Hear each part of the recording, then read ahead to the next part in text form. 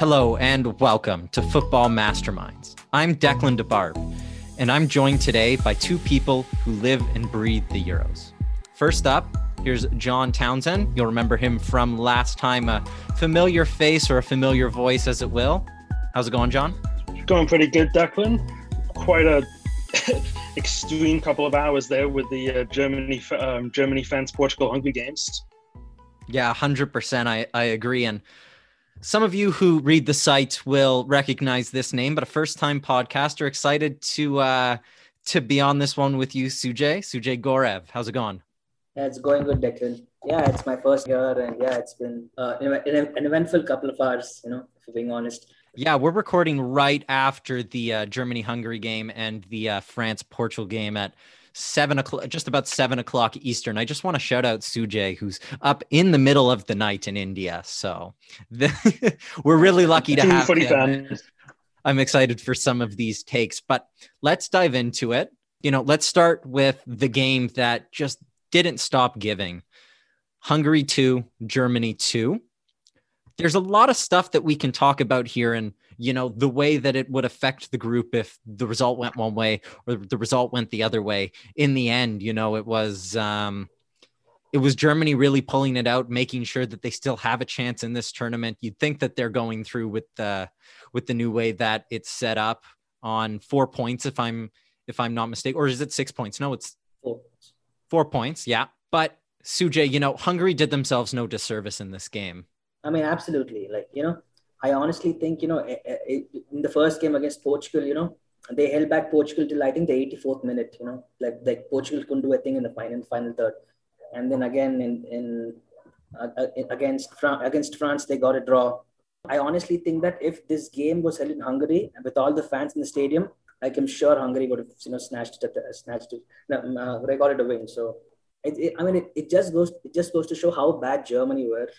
It's just confusing their tactics and I 100% agree on that point. And say what you will about Hungary, the group of death, they were written off, and some of the stuff that's been going around in the news about Hungary is not the most savory, but they were a shock package at this tournament. And they qualified for the last Euros, didn't put up a great performance, but this time they really came to play. And I think the full stadium at the Puskás Arena really did that. Really did would have made a difference. That would have made a difference. Yeah, 100%. But you mentioned Germany's tactical lineup, and we talked about it on the last podcast that there needs to be a change.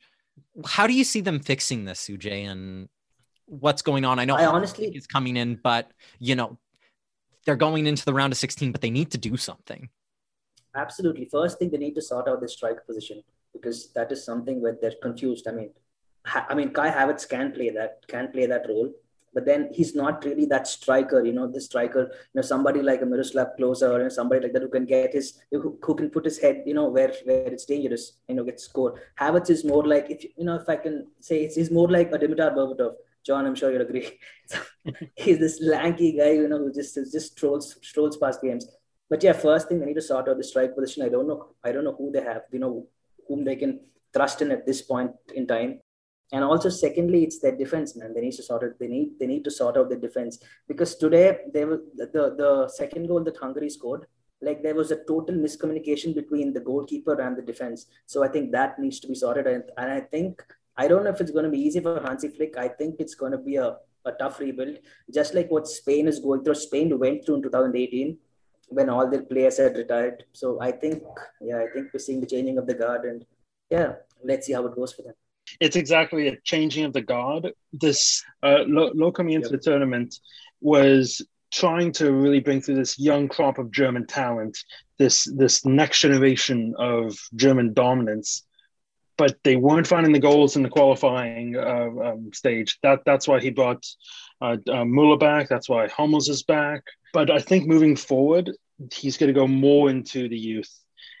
I understand why, for the first couple of matches in particular, he started Müller, because he's been in an incredible form with Bayern this season, but they have too many attacking options right now, and they just can't find the right combination. Ironically, if we would have been having this exact same conversation last year about Germany's lack of striker, Timo Werner was banging in goals left and center for RB Leipzig just a year ago before that Chelsea transfer. But because they brought him in, they still had Tammy Abraham, so they were trying to play Timo out wide, kind of screwed up his development a little bit. I think going into the season, provided that Chelsea sell Tammy Abraham and he can get proper striker minutes at Chelsea, I think going into the World Cup next year, he'll be the answer long term for Germany. I totally John, agree. if I can just add in. Of course, go ahead.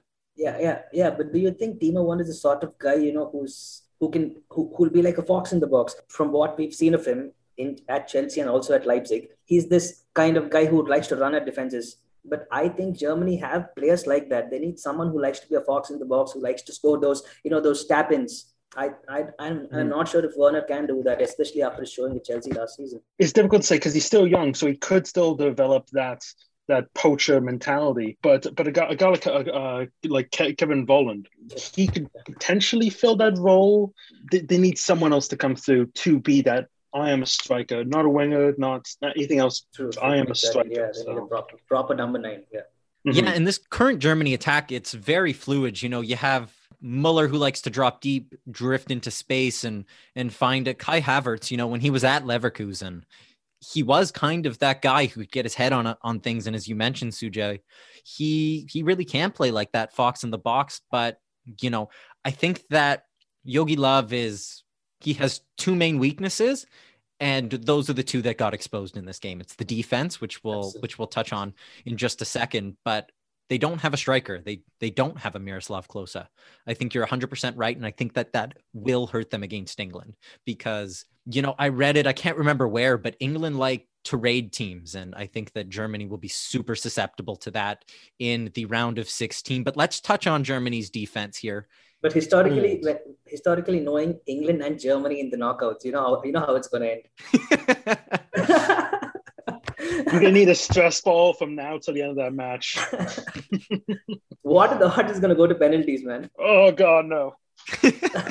But let's talk about that German defense. It's rickety. And I think that'll only get further exposed going forward. We saw at Bayern that Hansi Flick really likes to play that high line. And if he continues that at Germany, I don't think Hummels has much of a future. But even in the here and now, his pace was exposed. His pace was exposed against France, where Kylian Mbappe, every time he ran at him, Hummels looked like he didn't know what he was doing, and he looked lost. And that continued in the Portugal game, where even though, the team had a fantastic game, on the break, he looked weak. And I think you saw it again in this Hungary game, where Hungary waited and Hummels didn't look good. I think that defense is old, it's slow, and it needs to be fixed. It's also funny because Hummels in the France game, I thought he actually had a great game, excluding the own goal. And to be honest, I know what he's going for. He's going for a clearance. That's just bad luck, to be honest. That's a play you have to make as a defender. He was put into an impossible position. Exactly. But he did a great job on a couple of plays, like keeping up with Mbappe, and he's been really good at the center of defense in that France game. But since then, he's looked a little old. But the thing I'm wondering about, why isn't Nicolas Süle played at all for this Germany squad? I just checked, and apparently he's played like 17 minutes this tournament. He should be, injury, if I'm not wrong. If that's the case, then my apologies. But that's a guy who you need to have in that starting lineup, because I like Rudiger. I think Rudiger could definitely be a world class centre back. But if you already have some questions and centre back, why are you playing a back three? Yeah, that's a ton of issues. You guys remember Jonathan Tah from Leverkusen? Like, what happened to him? Been wondering that same thing. Actually, another random Bundesliga shout. Baku had a brilliant season in the Bundesliga this season. I have no idea why he didn't make the team. He's the perfect engine guy to throw in either throw in the midfield or play as a fullback and letting Kimmich take over the midfield. I think that this Germany team has a lot of holes, and that is exposed by a team that likes to play on the break and likes to play on the counterattack, and they'll be tough in the round of 16 against England. And also one more thing, I don't see a leader in this Germany team who can take up that role, because they're all role players, if I'm not wrong. I think if there's one guy that stands out, it's got to be Joshua Kimmich, because Muller is like, this is his final tournament. Okay, I'm assuming. And Hummels, like you said, I think he's done. So where are the leaders in this team? Yeah, no, 100%. And it's Joshua Kimmich's, it's his to take. And I think that going forward, he'll be mightily important. And I think he'll be mightily important defending on that wing against England. But let's move on to France-Portugal now. Another great game, another fantastic game. You know, I'd argue it was the best game of the tournament so far. It had everything that you could have wanted, including penalties. Now, I have to ask you guys, the first two penalties, are they penalties? Okay, the first one was weird. First time when I saw it, because I was a goalkeeper when I played football. So I have a lot of sympathy for the goalkeeper. Sees the cross coming in, I get it. He was going to punch it out. And the replay, he did punch the ball first before he connected with kind of the forearm area to I think it was Pereira. Danilo, yeah. Danilo. So he did connect. Except I would say probably that is a penalty. I get what he was doing, but it's a little dangerous. I believe it was the second penalty. There were so many penalties in this game. I'm kind of losing track of which was which. But the one when Mbappe went down. That was the second penalty, yeah. Before that is ridiculous. That happens every single game. Yeah, I thought the application of VAR was very strange in this game, especially at the end when there was a shout for, I believe it was Koeman who went down in the box, got stomped on, and nothing called. He was fouled by Bruno Fernandes. Yeah. But causing all of these problems, and that's what the France penalty came from, was that scintillating France attack. They're just incredible. They're so fluid. And I think Benzema is the player that they've been missing. No disrespect to Olivier Giroud. He's an incredible player who can produce some incredible things. But Karim Benzema, he runs like a 26-year-old because he hasn't played for France. He scored his first goal since not being included in 5 years. John, do you want to talk a little bit about just how inevitable this game was and the goals from Benzema? How this France attack works? Well, just walk me through it. This France team is Thanos. It's just inevitable. It's funny how before the tournament, they were still listed as the favorites, or at least one of the favorites. And that was before they added Benzema. That was when Giroud was going to be the striker on this team. And as you said, Giroud's really good. He should have, as I believe you said on the last podcast, he should have won multiple Puskás awards. But it's Giroud. It's Olivier Giroud. He's like 2 years away from the MLS. Having him as your central striker and then replacing him with Benz, how do you stop that attack? One is a Ferrari, the other one is a go-kart, as Karim Benzema once said. But honestly, at this point, I don't even think it's a go-kart. I think it's one of the shopping trolleys. You got like Freshco. Come on, man, that's harsh. But I agree that France attack, it just works so well. It's so fluid. And I think one player that doesn't get enough respect is Antoine Griezmann. He drops so deep, plays that defensive role that, you know, this team really needs. He links the defense with the attack, and especially how France like to play. Yeah, I mean, he's the perfect center forward. Benzema as a striker, he's the perfect center forward who links attack and the midfield. But also what should not go unnoticed here is the role that Paul Pogba played in the 2 goals. The first pass to Benzema, where he was fouled by Semedo, which is, again, an absolute joke. That's not a penalty. That pass was from Pogba. And the second goal with which Benzema scores, that through ball was from Pogba. So it's, if you've seen the games, early games which France played, I think there's a sort of chemistry between Benzema and Pogba. And I think going forward, if France get their formation right, then I think France, I mean, they were favorites, but now looking at the chemistry and looking at, you know, how slowly this team is picking, I think, they should be considered solid favorites, not just favorites.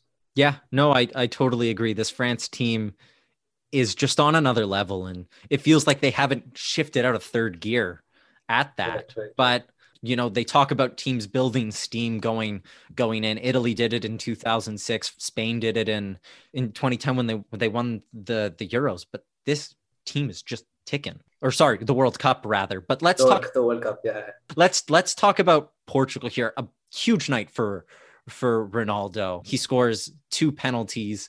And if I'm not mistaken, that makes him the all-time men's leading goal scorer in international tournament. Claire's still number 1 by a wide margin, but we won't get into that talk. How good was Cristiano Ronaldo, John?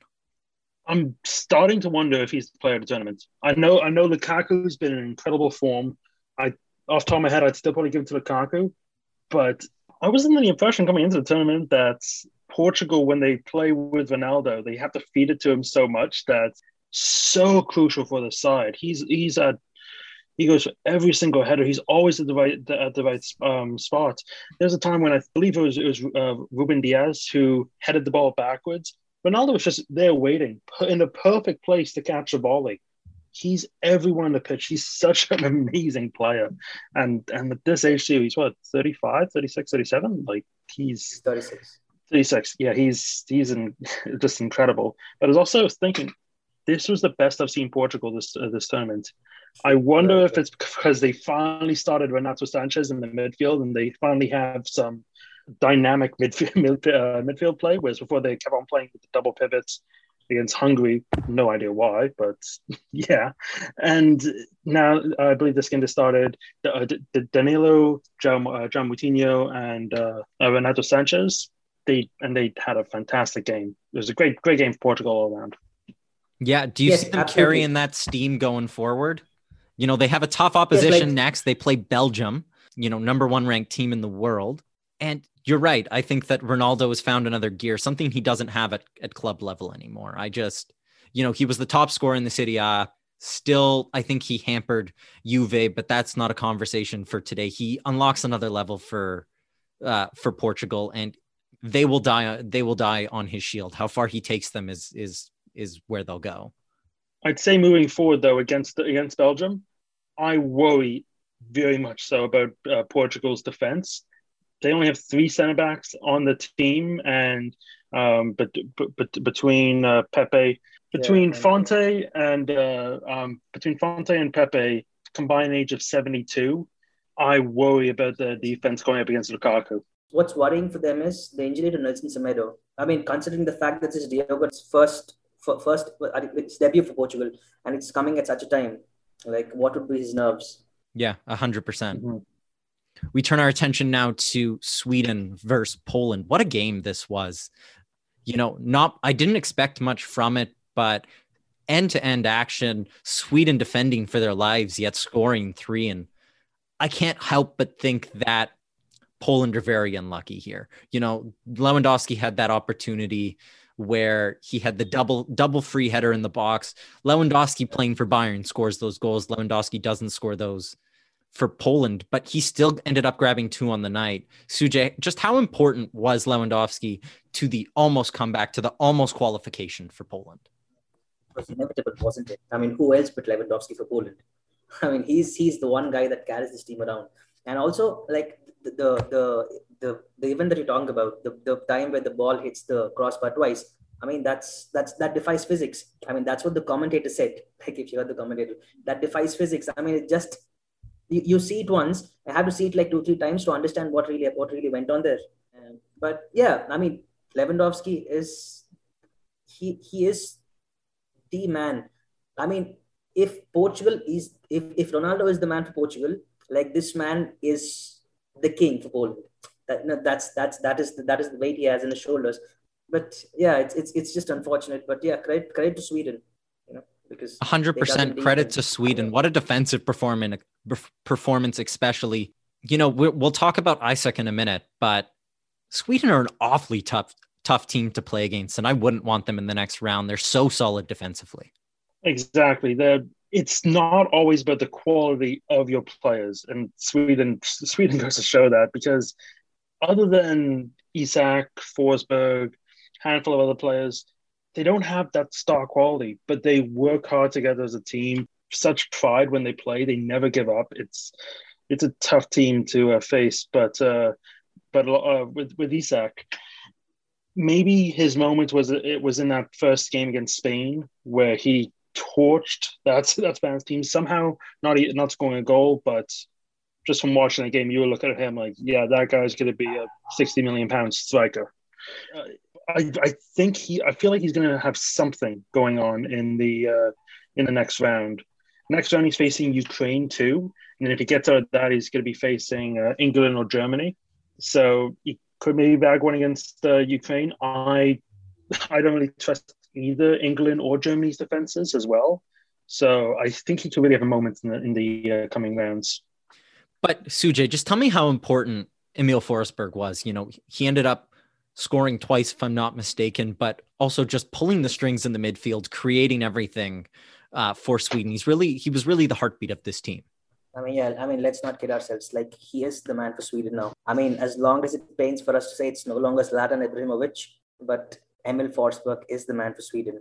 And yeah, he also took the penalty, in the previous game. And even today, like, the quality of those goals, especially the first goal, take it on his left foot. That's class. And the way he does the same job as Griezmann. He links, the midfield and the attack. He's not the number 9, but he's the perfect link between midfield and attack. And I think that's very important going forward. And like John said, Isak, they have a very good striker in him. So he's still very young. So is Forsberg. So it's only good times for Sweden, if I'm not.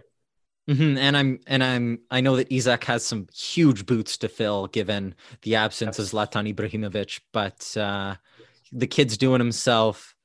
He's doing himself well. Let's now move on to, can we call this a battering? Can we call this a shellacking?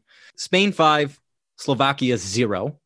There's a lot that we can take away from this match, but I think the most important thing that we can take away is this truly is the tournament of penalties and own goals. 2 own goals, one from Dubravka where he just punches it in his own net. You really feel for the guy, but Spain were class today. We can nitpick about certain players. Morata didn't have a great game for himself, even though I still think that he was able to pull a lot of the strings. But Sujay, you mentioned that it's these Spain players playing in the right positions. Can you explain that to me a little bit? And why did it click this game for Spain? It was Moreno playing to the left. They finally had a proper winger in Sarabia to play on the right. And I think that sort of, boded well for Spain when they had to cut in and play. Of course, Moreno is left-footed, but then they also had a striker who could make those runs in Morata. Defender in Azpilicueta, down the right flank. Marcus Llorente, he was playing much further forward. And he is a goal scorer and, he's an attack-minded player. So it only makes sense, for the manager, Enrique, to play further forward. But then today, since it was a very important game for Spain, I think he stuck to basics. And yeah, it all worked well for him. Yeah, I totally agree. And you just felt that this was coming for Spain. I think they came into the tournament with the highest expected goals for those inclined. But, he's faced a lot of anger. And I kind of get why. Alvaro Morata, he misses the penalty. Then he has an incredible shot saved by Dubravka in the opening moments. And, it kind of just felt like it was going to be more of the same old from Spain, where they just can't find the back of the net, that they're almost like a tribute act to the Spain of 2010. And they were able to get it done on the day. But going forward, John, what role do you think Morata plays? Bench warmer. I don't think he was good at all in the match. Specifically with the Laporte goal. Laporte was in the exact same space Morata should be in, right in the middle of the box, ready for a header. That is your role. You are the poacher of the team, and he's just always in the wrong place, wrong time. I remember liking him. I remember really rating him when he went to Chelsea. Things didn't really work out there. I remember thinking, you know what? Okay, going to Atletico Madrid, I like the fits. I like all that. It's great. Going to Juve now, sure, wasn't a big fan of that, but I guess I have no idea what's his purpose now. For me, moving forward, I would move Pedri up, move Moreno in at striker. So the front three is now going to be Pedri, Moreno, and Sarabia, and have the midfield then of Thiago, Busquets, and Koke, because all of a sudden that's going to be a workhorse midfield of the Tasmanian devil on the left of Sergio Busquets and Koke. Koke had a great game today from what I've seen of it. And the defense as well is solid. Questions at right back. Azpilicueta, I like him, but I question his pace to be a fullback at this point in his career. But Jordi Alba and Gaia, both at left back, that's two great options. Laporte and Garcia, yeah, you can do better than him, but it's solid, it's manageable. And then fantastic goalies. They have such a good team they just need that striker, and I don't know why they keep on putting their eggs in the Morata baskets. Yeah, the first one you said you'd move Pedri forward, right? You move him to the left. Yeah, well, move him up in a winger spot, whether he wants to go on the right and Sarabia on the left, or Ferran Torres. I like Pedri more than Ferran Torres at this point in the tournament because I find that Pedri's just been incredible so far, and the reason why I still have Sarabia in there is because of his performance today. Again, it's kind of take your pick, two out of three of those. And also, secondly, you mentioned Laporte, right? Pau Torres and Laporte, they're both left-footed centre backs. Do you think that's going to be a problem moving forward against the big teams? It may be, however, especially in a tournament like this, I'm going, let's get the best starting 11 out there. I wouldn't worry about it starting Pau Torres and Laporte, even though they're both left-footed centre backs. If you have to downgrade from one of those to Eric Garcia, just to get we have one left foot, one right footed. Yes, in an ideal world, it's better to have one left, one right, but I wouldn't downgrade that far to go to Eric Garcia just to accommodate that. I think where he hasn't succeeded in his career has been where he's played as a lone striker. I think that he's that link guy. I think that he would be better suited if he played with someone alongside him. Now, I don't know what the answer is to that. I don't know if Spain have an obvious guy to play alongside him, but you look at Chelsea, you look at Atletico Madrid, those weren't positions where he was set up to succeed. He's not a guy who can play alone. And I think he's just kind of average. And he needs another guy to actually put him away. But Morata can do things by dropping deep and creating space. You see it at Juve, where he really does create space for a lot of other players. So I think that writing Morata off because of the performance at this tournament isn't exactly fair, because I don't think he's been put in a position to succeed, though I don't know how you fix that at this point with the squad composition. As well, I find confidence with a player goes into it a lot. And if you're not performing, some players, it just gets into your head and you can't get it out. And I wonder if Morata is one of those guys that he needs to get that ball rolling. If not, it's just be downhill. Yeah, no, I 100% agree. And they have tough competition in the next round when they play Croatia. Let's move there now. Scotland 1, Croatia 3. This was a huge game for Croatia, a must-win really for the Croats coming into the game with just 1 point. They crushed my hearts a little bit. I was cheering for the Czech Republic to get through. They will get through, but they don't go through in second. But let's focus on this Croatia team. Just how good is Luka Modric? The guy can do it all. He's getting up there in age, but he puts this team on his back every single day. And he is the reason why they go as far. We talked about the same thing with Ronaldo, but Modric does that all from just a little bit deeper, and he's able to have that moment of brilliance. And I think that first goal really killed Scotland. The quality on the strike, the curl from the outside of the boot, and some of the pundits were a little hard. They should have saying they should have closed him down a little bit earlier. But I just think that is more the case of a player being incredible and scoring a goal rather than some failure. And I think a lot of people like to find the breakdowns in that, but sometimes players are just that good. But let's talk about Scotland. Their first tournament in my lifetime. Their last tournament was 98. I'm a 99. So incredible stuff. A great moment. They got to play. Really a special moment for the Tartan Army. And I think that this is a building point. Don't you agree, John? Definitely. I kind of grew up with Scotland being the England B team of just the guys going on good enough to go to England, go to Scotland. The future's bright for Scotland if you look at it. They have guys like Che Adams, Billy Gilmore. Shut down England. I'm trying to bleach that England-Scotland game out of my brain as soon as possible, but he was incredible that game, all over the place in the midfield. They were really missing him against Croatia to shut down Modric. I actually wonder if Billy Gilmore was there, if they could have gotten a draw out of that match.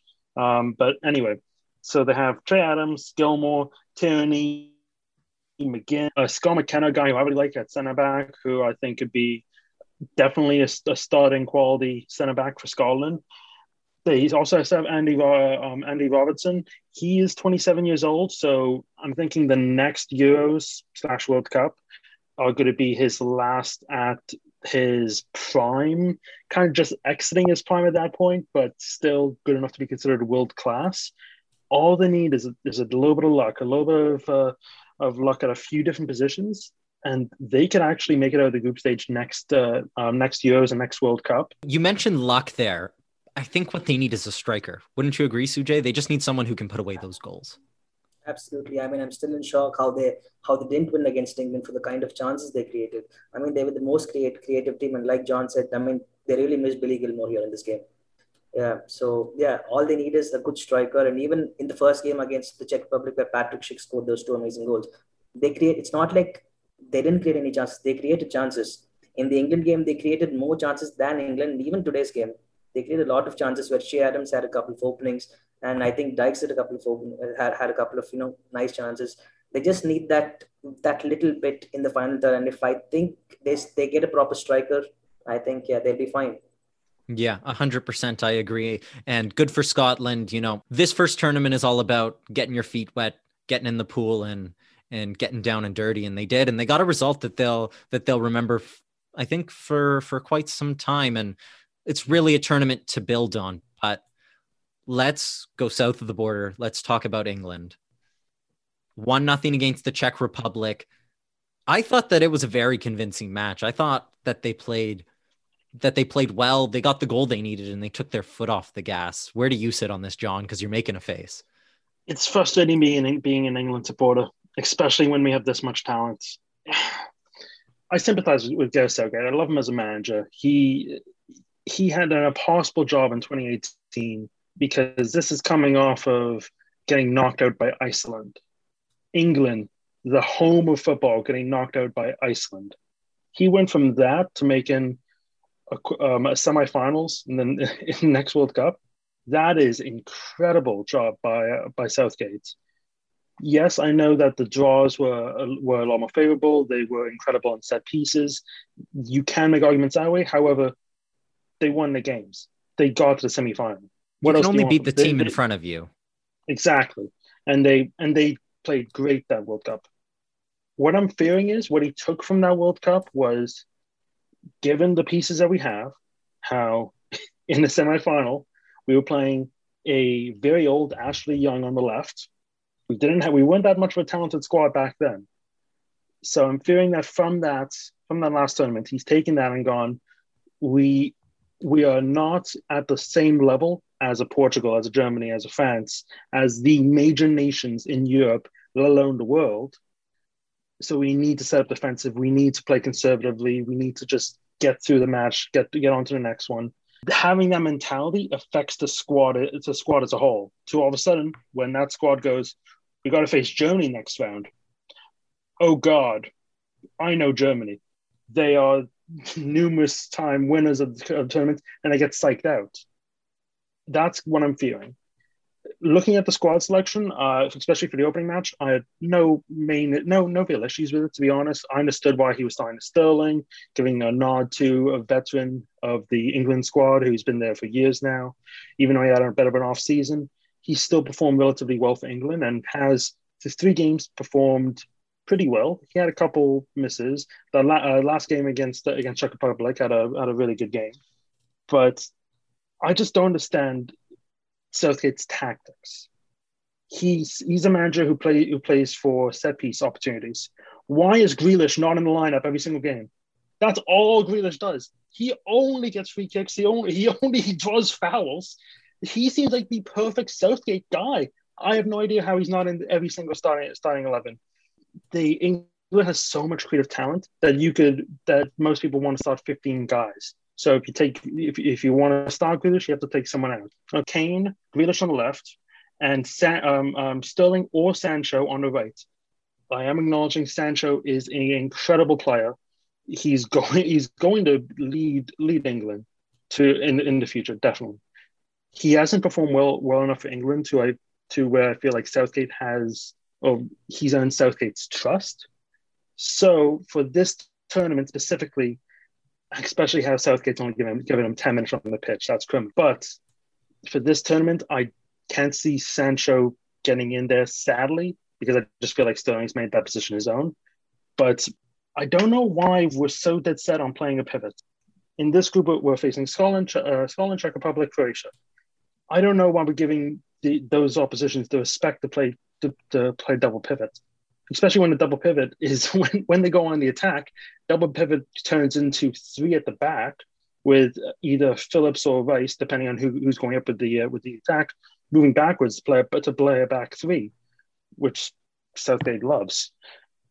I'm just kind of at a loss for words for why we aren't playing more of an attacking style with the great attacking players we have. Saka as well played in yesterday's match. He was really good. Why not give him a try at left wing back? If your argument is that he goes forward too much, he may get lost in the play on offense and not be able to attack the defense. Guess what? We're already playing three at the back with a double pivot going into three at the back.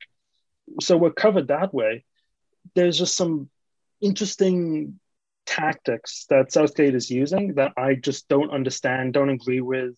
I really, really like him. I feel like he motivates the team. I feel like the team loves him. He sticks up for the players, but I don't think he's the man for a job because I think he's coaching scared. But John, I want to push back on that a little bit. They're not. England did play that conservative. But I think that's just tournament football. And you don't hear that said about Didier Deschamps. His team is arguably defensive. And I mean, they won the World Cup, but England haven't conceded a goal in this tournament against a Croatia side that, well, I don't think is at its best. It's still good. The Scotland game was frustrated. I understand the frustration in tactics and not really going for it. And you kept a Czech Republic side, which we'll touch on in a moment because I have some thoughts about that, silent with the informed striker of the tournament and number of quality pieces. So, you say all that, but it's clearly working. And, tougher opposition ahead, but I think that this mentality might actually help them in the games ahead. They do have a tough draw going forward. This isn't easy. So what would you say to those that say he hasn't conceded and what's wrong with playing a little bit defensive at a tournament where, you can't win a game by scoring 4 or 5, but you definitely can lose it? On some level, I get that argument because we have been very good defensively, especially yesterday. Yesterday, we had the best defensive performance.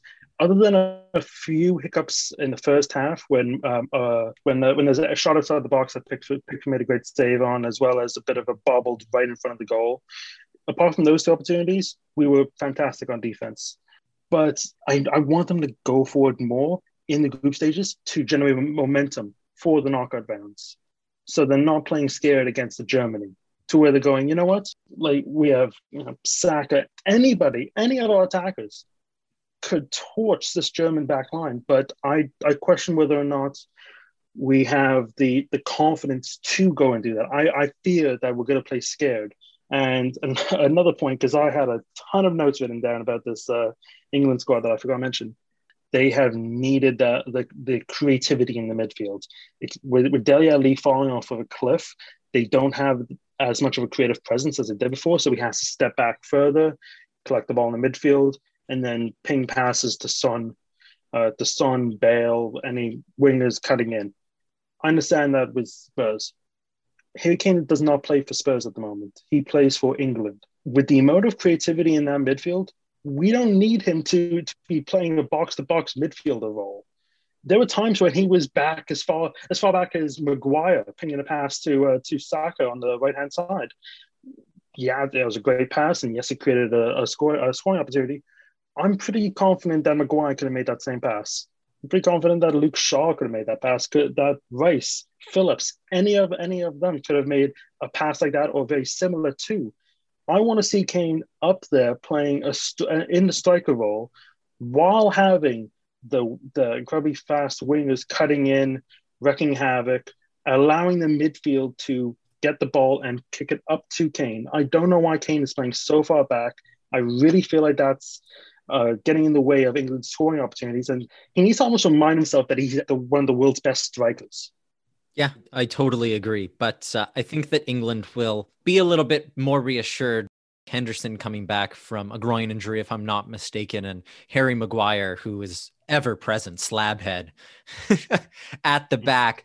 That pass Maguire had to Kane when Kane missed that shot, I was kind of stunned because I thought he was gonna ping it first time, but he deked and ended up missing. But that pass, that is what I want to see. Kane up top, Maguire pinging a pass right down the middle of the park to get that was perfect. But then having a Harry Maguire, having a Henderson in there, even though one of them is coming off the bench, I think that works wonders in terms of mentality. And as John said, Maguire is capable of getting those passes, spraying those passes out. I think Kane has to be on the heels of the centre backs. And as John said, Hummels is very slow. And what is important is I think Gareth Southgate needs to find a way where he can include. I mean, first let's get this straight. I think Grealish has played himself into the game within the starting 11.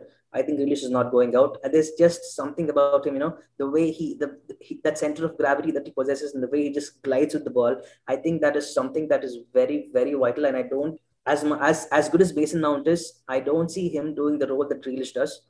I mean, with the whole, having the ball and, winning fouls, that one. And I also think Southgate needs to find a way to play Rashford and Sancho because those guys have pace. Like they've got speed to burn. And if they're running at the German backline, then I think it's game over for Germany. Yeah, I think that you're 100% right. I think pace will really be the answer here. And don't forget, Jack Grealish has the most kickable shins in the world. Yeah. But John, I'll let you jump on this.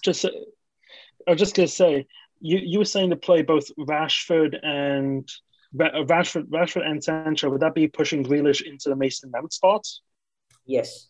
Okay. I hear. For me, with Rashford, and it's in a perfect world, I'd love to have him off the bench. Bring him on 60 minutes past and just torch the side defense. Especially because I find Rashford's best playing as a striker. He's still great coming off of the wings, but that's his bread and butter. Playing in that striker. So shoehorning him at winger when we could still put Grealish. I haven't been as impressed as Foden, to be honest. Foden's been all right, but Southgate is a defensive manager. There's a reason why he's playing Saka instead of Sancho, because Sancho is not good. It's not that good defensively, but Bukayo Saka is. So that is, and there's one more reason is he plays a double pivot when it's not needed. So Southgate historically has been a defensive manager, right? And I think that's not going to go. So it's how you incorporate all these attacking players into that front four and wreak the most havoc. Yeah, I 100% agree. But I think John, you bring up a good point that Rashford's pace will really cause Germany problems, and playing him centrally might especially cause them problems where he can drift in between the three center backs, assuming Yogi Löw continues on that way. Would you rather that first Hungary goal today? That's the exact thing Rashford would do. Just going right in between. I think it was Ginter and Hummels. He went in between. I believe but so. Just crept right in and banged it in. And I want to get both of your opinions on this. But would you drop Harry Kane for Marcus Rashford, especially for this game? No. I'm as much as I complain about Harry Kane about how he's playing in a single pivot for some reason. I have no idea why. It's still Harry Kane. It's still we won't advance past the next round without Harry Kane. Like it or not, I need him to be a striker for my personal sanity. But yeah, I can't think about dropping Harry Kane at this point. I mean, when the tide is going against him, he always seems to just give you that moment of magic. If you guys remember that goal against Barcelona that he scored for Spurs, the way he just cut in, and then I think it was a couple of seasons back. That's the kind of Harry Kane you want to see if England has to go forward. If not, then it's curtains. If you want to be an England legend, score against Germany in a knockout round at Wembley to win the game, and then follow that up with a penalty. Statues going up tomorrow. But actually, sorry, just to add with England fast, if they get past Germany, then facing either Sweden or Ukraine, after that, the next toughest opposition is theoretically Holland. Frank de Boer. That's the next hardest opposition. If we get past Germany, it might be coming home. Okay, pump the brakes. Go slow, man. Go slow. Pump the brakes. You can only go one. You can only go one game at a time, and I think that this brings us to a wrap. And who have you guys been most impressed with through these three groups, through these final set of games, and who's going to be the most important player going into the next round for these teams? I got to go Kevin De Bruyne. As soon as he got inserted into the Belgian squad, he transformed that. He was incredible. So if he keeps going, wow. Yeah, but I'm going to go off the beaten path. I went off the beaten path last time we talked, and I'm going to pick Emil Forsberg. This Sweden team is tenacious. It's tough. It has a winnable game, and it only wins that on the back of Emil Forsberg. But I think that that'll do it for us tonight. Looking forward to a lot of knockout football in the days to come. So we'll be back to break that all down next time. You can find all of the other work, and please come back, subscribe on your podcatcher at Masterminds site on social media. Download, give us 5 stars if you can. Give us a review on wherever you're listening to this. It really helps the show grow. And where can people find you guys? People can find me on Twitter and Instagram at John Townsend 99. Talk about soccer, basketball, football, a whole bunch of stuff. That'd be great. And Sujay, you were truly a hero tonight. What time is it in India right now? It's 5 in the morning. As we Get sign some off, sleep. 5 o'clock in the morning. You need did. some sleep. You also need some Twitter followers. Where can they find you? I mean, I'm on Facebook. I'm not on Twitter yet, so I'll get on Twitter now.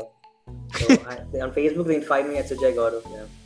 And you can find my work at Debarp14. I'm just going to plug myself really quick. I just had an article published in a small magazine about Croatian football, fascism, and the like. So if any of that sounds of interest to you, please go and give it a listen. But for myself, Sujay, and John, thank you for listening, and have a good night. We'll be back to round up action after the round of 16.